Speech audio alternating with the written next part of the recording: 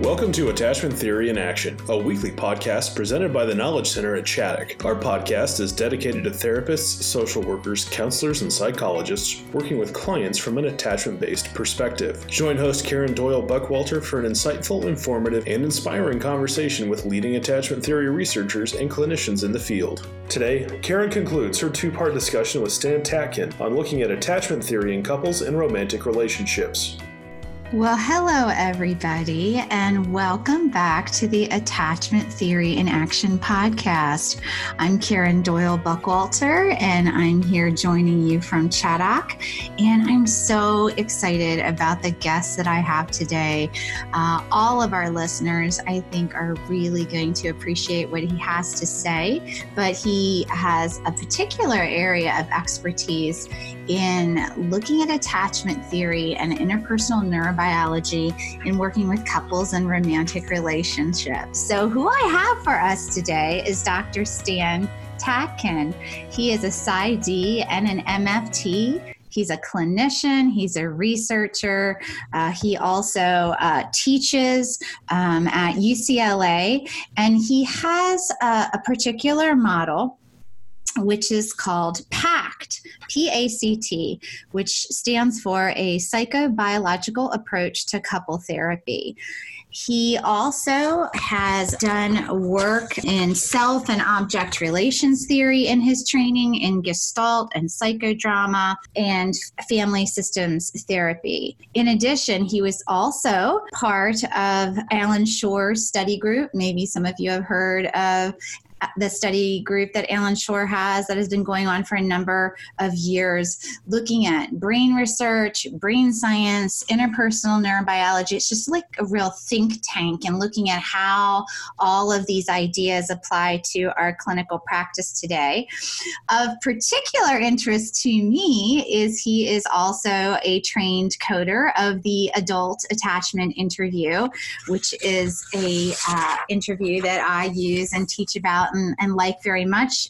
He has even adapted the Adult Attachment Interview somewhat and come up with something called the Partner Attachment Inventory, which we'll touch on in this podcast.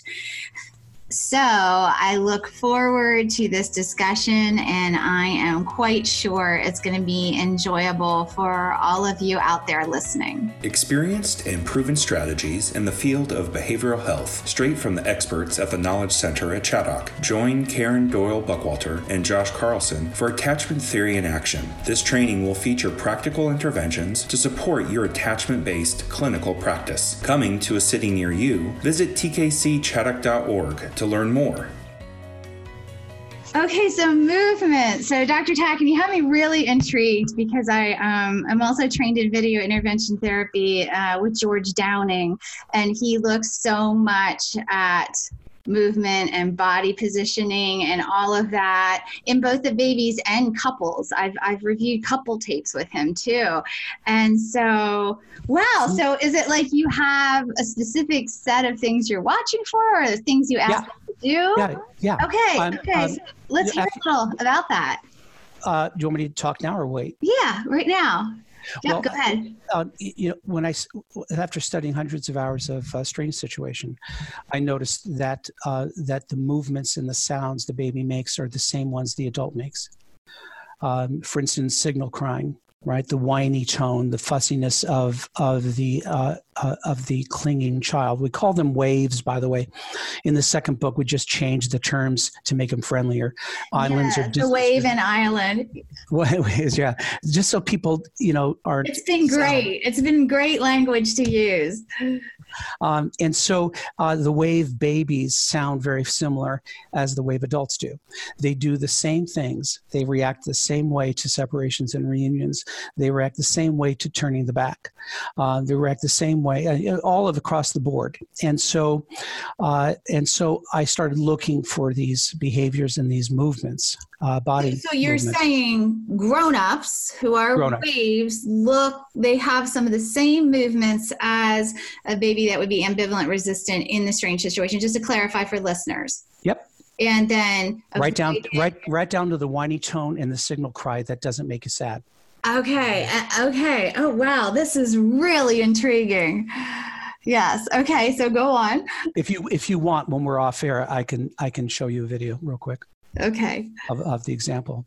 So by stressing them without their being given a lot of instruction of a moving object coming toward in the eyes have to be there. Without the eyes, you don't get the result.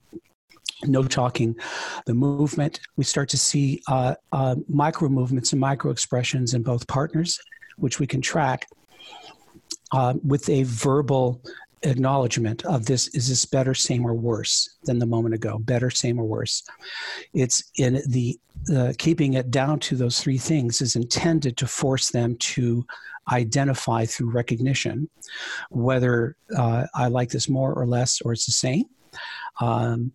And then we compare the words with affect, the face, the voice, the timing, the movement during the speech and right after the speech.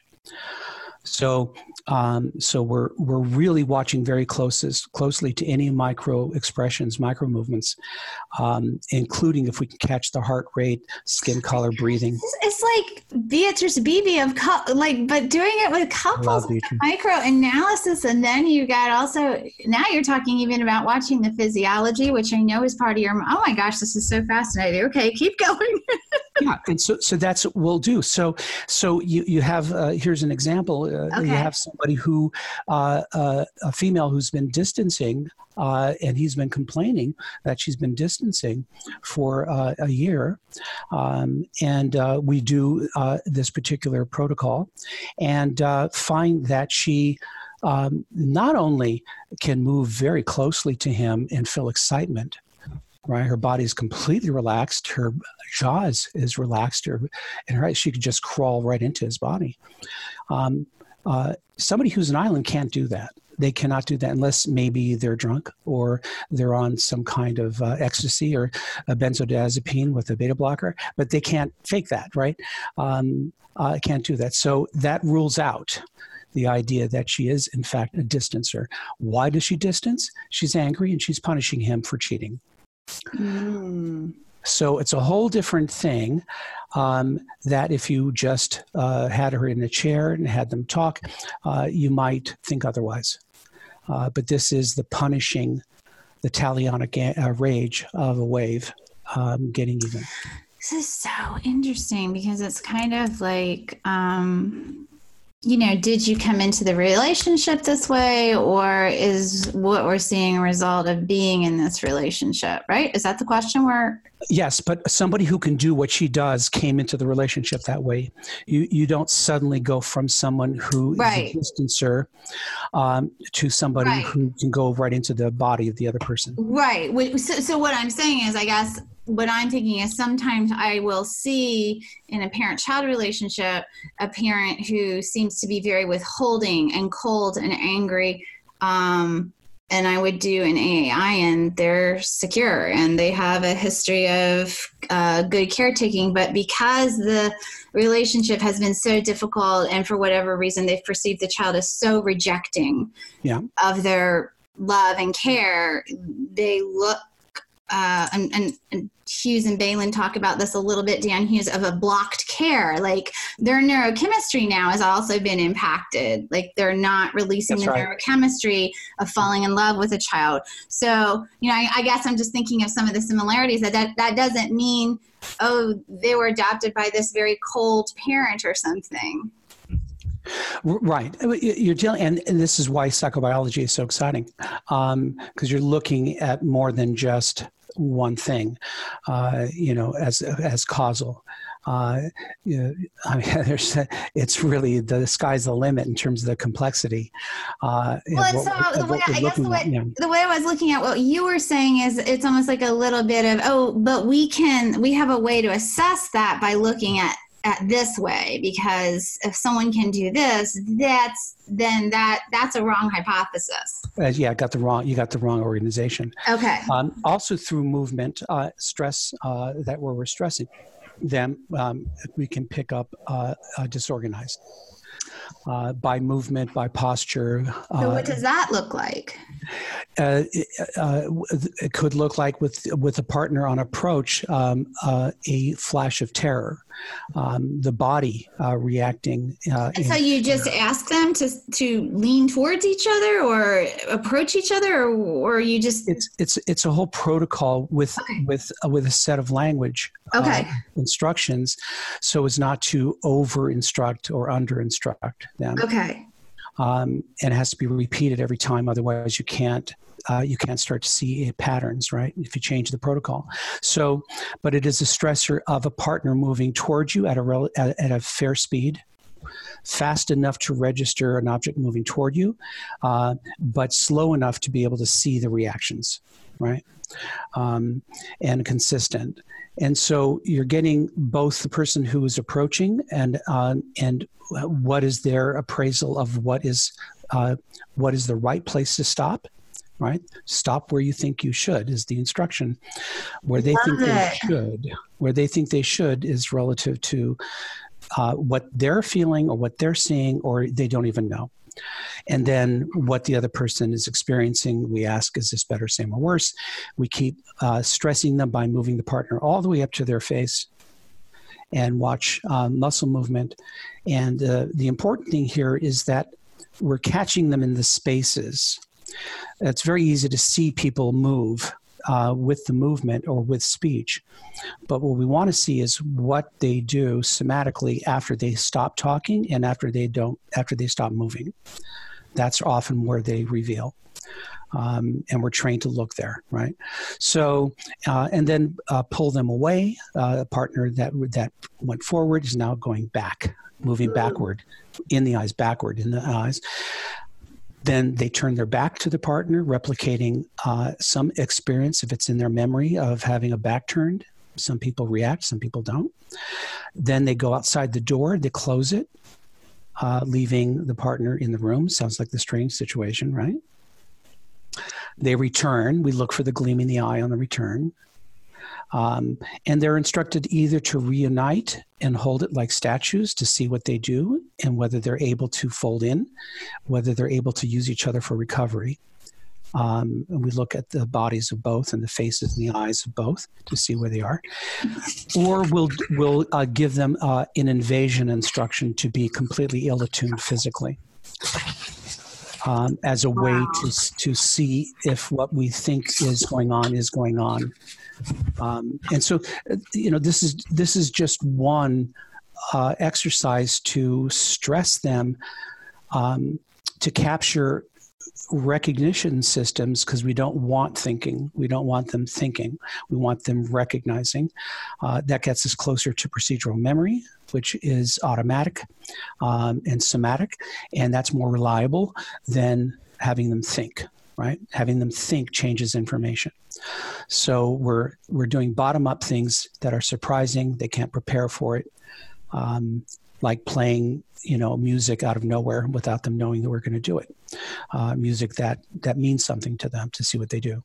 So all of this is really to catch people in the act of being themselves by structuring these stressors in the moment, in the session, and that tells us more about attachment organization in the present than I believe I could with the AI.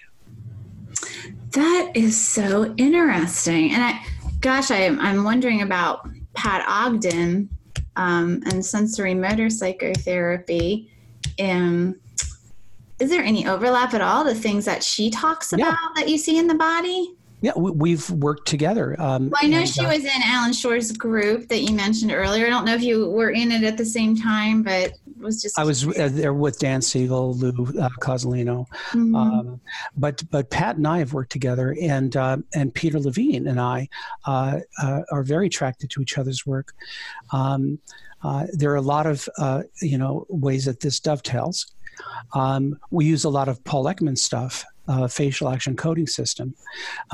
We use a lot of strategic and structural family systems. This is a very strategic approach, where the therapist is trying to be clever. And all of this is to elicit more reliable markers, which are the unprepared, reflexive, automatic reactions of individuals that will repeat again and again. Those are more stable than narrative. Narrative lies. Narrative changes. Narrative, I find, is too unreliable on its own. And there's a reason for that. If you understand how the brain works, the narrative is often divorced from implicit memory. And in the absence of knowing what we're doing, which is most of the time we don't know what we're doing because real time is too fast, the brain is constantly confabulating. So you're getting made up stuff by people who fill in the blank because they don't really know, and then they come up with what's logical, but it's usually wrong. Well, in a way, that's kind of why the AAI works, because you have to be in the present, reflect on the past, bring forward that data, be in the present, reflect on the past. So you get caught up in the. Yeah. It's a great, I mean, like you, we talked before, like you, I found it, having a root canal doing it. Because us clinicians are much more in tune with people in the present, in the physical, not reading literature and coding it. Right. Yes. But it did change the way I thought. Right. So much so, Karen, we now use Grice's maxims as a way to detect deception. Well, I saw in your article, I have one of your articles about the partner attachment inventory when you go into Grice's maxims, and they are, we don't have time to do that, but they are fascinating. And I'm like, that makes so much sense. I mean, that you could use Grice's maxims that way. If you're looking for collaborative speech, if you're looking for people who are collaborative and cooperative, the way they talk will also show you if they are collaborative or not. Mm-hmm. Right?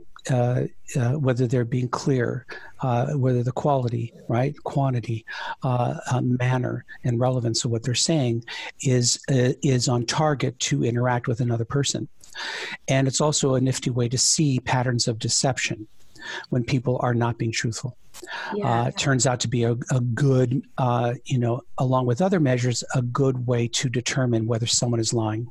Yeah. So, all right, I'm going to out myself here. Did you write about this? Because I reread Wired for Love, and I don't remember. Did you write about this in there? No. Okay, good. I'm like, why am I not even I know that book doesn't contain your whole body of work or anything, but I'm just sort of like, okay, it's a popular book. It's not written for the clinician. Yes. So, all this other stuff is written, either in papers, and there's a lot that has to be written still.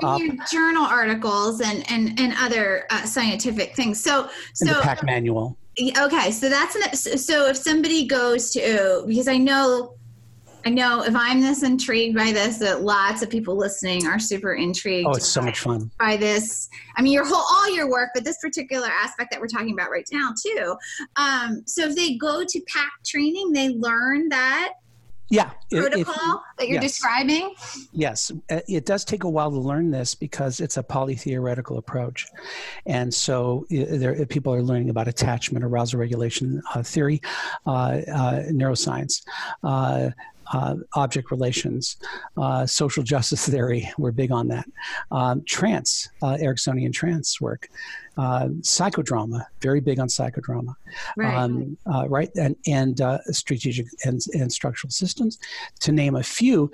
This is really pulling together a lot of different ways of working, but organized in a very concise container of a goal called secure functioning, which means that we expect partners, regardless of their organization, regardless of their personality, regardless of trauma, to operate as a two-person psychological system that's fair, just, and sensitive.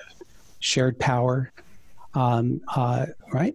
And that is how they have to operate. It's a very oriented towards social justice, which is a better container for people's behavior than simple therapy, which can take forever. This is based on what you guys have to do now in order to be safe and secure, or don't and suffer the consequences. So that's what you're talking about right now in terms of optimal is reminding me a little bit of the couple bubble idea. Would you mind sharing a little about that? Sure. So you and I are a couple, which makes us a primary attachment system, which means that that we are resources for each other energetically, right? Going back to Mahler, we refuel each other on a daily basis. We are like cop car partners. We are joined together, interdependent, based on an idea that together we survive and thrive a dangerous life and environment, or we are no better off than if we were alone. Mm-hmm. Therefore, the couple bubble means that you and I have each other's backs. We protect each other in public and private. We're the go-to people. We decide who gets into the system and takes resources and who doesn't. We are at the top of the food chain. We're governors of everybody and each other. And we have to come up with secure or shared principles of governance to protect us from each other. And this is based on basically the human condition, having nothing to do with attachment, nothing to do with personality, but the raw information we know about the human primate, which is basically good luck. We're by nature warlike, xenophobic, moody, fickle, changeable, always aware of what's missing and what we don't have, comparing and contrasting what could possibly go wrong. So in order to function, we have to make agreements. And those agreements protect us from each other, and they have to be win-win. They have to serve a personal and a mutual good. That's where we get into social justice theory. And this is the only recipe for a long-term, long and happy relationship. There is no other way. So I really like what you're saying about that, because it's sort of a non-judgmental stance on this is just the condition and, right. And to protect each other. All of this aside, whatever, history, trauma, whatever, attachment, this is just the reality. When it comes down to it, all that's interesting. You still got to do this or you're screwed. I could see people really responding well to that, though. They do. Because it's common sense. It's not about pathology, psychology. It's not about trauma. It's about, a reality of survival. We take this from people that we see on the street, people who with severe mental illness, and we see them doing it. They're crazy. Mm-hmm. They're crazy, but they protect each other. Yes. They have each other's backs. We see this in all areas where people understand that is a necessary condition for survival. And so it is a reason at bottom to behave with each other in a dyadic situation, because any other system will be too unfair and will start to accrue threat. Threat being the biggest problem, the biggest killer of relationships in the end. The inability to co-regulate distress. Right.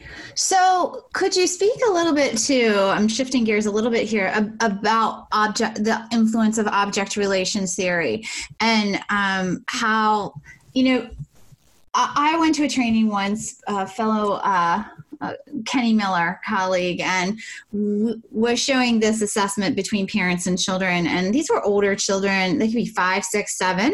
And when we would put a blanket over the mother, and I'm talking significant, these are kids that have orphanage care. These are kids with severe trauma and foster. They really did not seem to think the mother was still there if we put her under a blanket, even at these older ages. So that's kind of something I have, in my mind. I'm sure it's much different than that, but I'm just kind of curious what pieces that you bring into the couple relationship. Well, that seems very Piagetian. Yes, that's true too. A developmental cognitive delay of conservation. But he was saying they didn't have permanence and constancy in themselves or with others. Right, that's right. But you're right. There is a Piaget concept there too. Right. That's pretty severe. For an older child to have the mother covered up in a blanket and mother's not there, that's pretty severe. That's it. That falls under the area of deficit. Yes. Yes. Right. That's a deficit there. Yes. Yeah. So what was your question? I'm sorry. So how object relations theory relates to you've mentioned it several times that it's a part of how you developed your PACT model, and I was just wondering if you could speak specifically to that before we start to wind down today. So object relations theory is necessary for cases that are more complex. Attachment is not robust enough to deal with personality disorders or trauma. It's good, but it's not enough. You need a bigger, better boat. You need a more, some might say erudite, but more complex model to understand what could be going on inside that person and what tools you could use to help them out. So I find that American object relations in particular is very useful in couples because it's basically ego psychology. It's focusing on ego function. And that if the ego function is in good order, then the self becomes healthy. If you have a poor reality ego, then you have either false self issues or problems with the self, identity diffusion, borderline states, and so on. So American object relations basically is saying that we cannot reparent you, but we can help you grieve what you've lost because you've lost. And part of growing up is grieving and understanding what you've lost, and then now activating the self to do different, right? To be your own self, right? So very much in the Mullerian idea of individuation.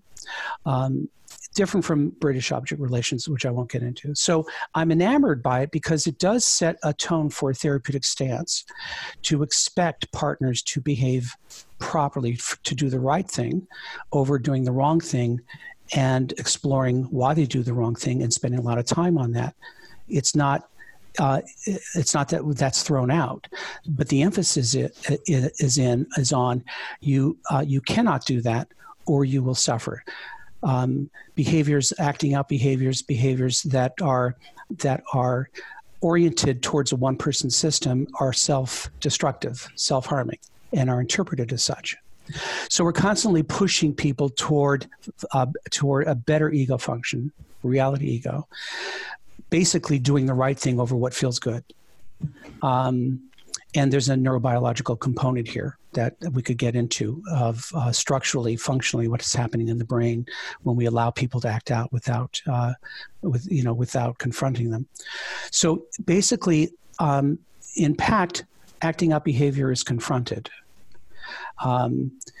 Even when we're dealing with narcissistic disorders, we have ways of confronting them in the system that bypasses the extreme narcissistic vulnerability defense that will get you fired. So we have ways of dealing with it. Basically, being able to specialize in couples, it's the number that makes it special. Two people that you're dealing with allows us to do things we can't do if we only had one person. We can't get away with if we add another person in the room. It's too strategic, and we're using the phenomenology of a dyadic system to basically trick them, to basically do things with smoke and mirrors that gets them to move development forward. I know that sounds very vague, but it turns out to be a magic number. In terms of what interventions we can use, and we can't use in any other modality. Yes. Yeah. Wow. Gosh, this has just been so interesting. And you sometimes, I'm reflecting back earlier about the microanalysis. You sometimes even use video. in the treatment too, correct? Yes. Yeah. It's there are it's not key just times. analysis for you. Right. No, there are key times when it's played back. So for instance, that stress test, the movement, exercise, proximity, distancing, and so on, that's played back to them immediately after. So I can make use of their short-term memory and collaborate with them, because they can error correct me. Cameras don't always tell the truth. So you get this correction, and also a nice collaboration on interpretation when everyone's watching. So we can take the video and go frame by frame. We can go slow motion, fast motion, go backwards. And then people will see how elegant, the body is, and how these movements are, and that they're not personal. One of the things with attachment is that people in couples with attachment, they take everything personally, and they think that all of these behaviors have to do with love. They don't realize it has nothing to do with love. Mm-hmm. It only has to do with reflexes that protect that person based on their memory. That's it. Mm-hmm. Nothing to do with love. Mm-hmm. Mm-hmm. The person who cries on withdrawal would do it with anybody. The person who feels better when the partner leaves the room would do that with anybody. Mm. It's not about the partner themselves. Mm-hmm. Mm-hmm. So the playback is very helpful for opening the aperture and getting them off of their petty theories, which is always pro-self and never pro-relationship. Uh-huh. So the feedback is very powerful. People will do things that are threatening with their face and their body. They don't believe it. Play it back. They see it. Uh-huh. Yeah.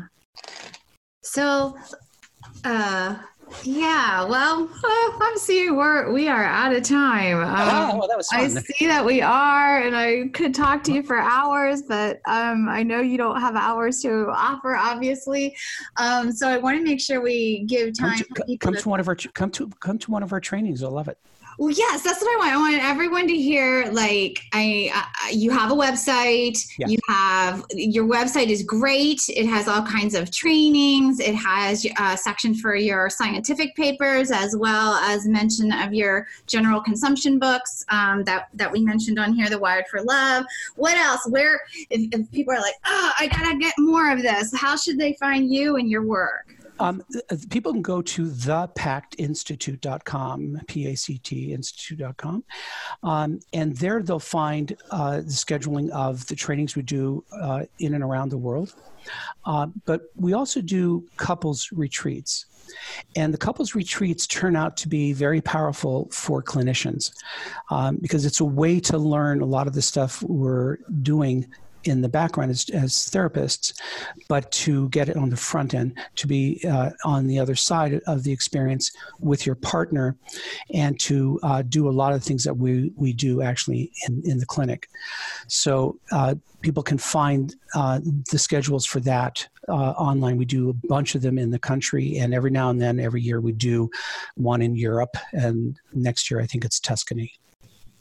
Wow. Well, that would be some nice places to go. So, yeah. It is. It's great. It's always great. That's great. Well, thank you. Thank you so much again for your time today. And this was just such a fascinating interview. And I know our listeners are loving it. So thank you. You're welcome. It's a pleasure. Thank you for joining us for this edition of Attachment Theory in Action. Please follow our site, tkcchaddock.org, or subscribe on Apple Podcasts, Google Play, Spotify, or Podbean for future podcasts. If you enjoyed our podcast, please leave a review and share with your professional network. For additional resources, training opportunities, and blogs, please log on to tkcchaddock.org. We hope you'll join us again as we continue to explore the world of adoption, trauma, and attachment theory.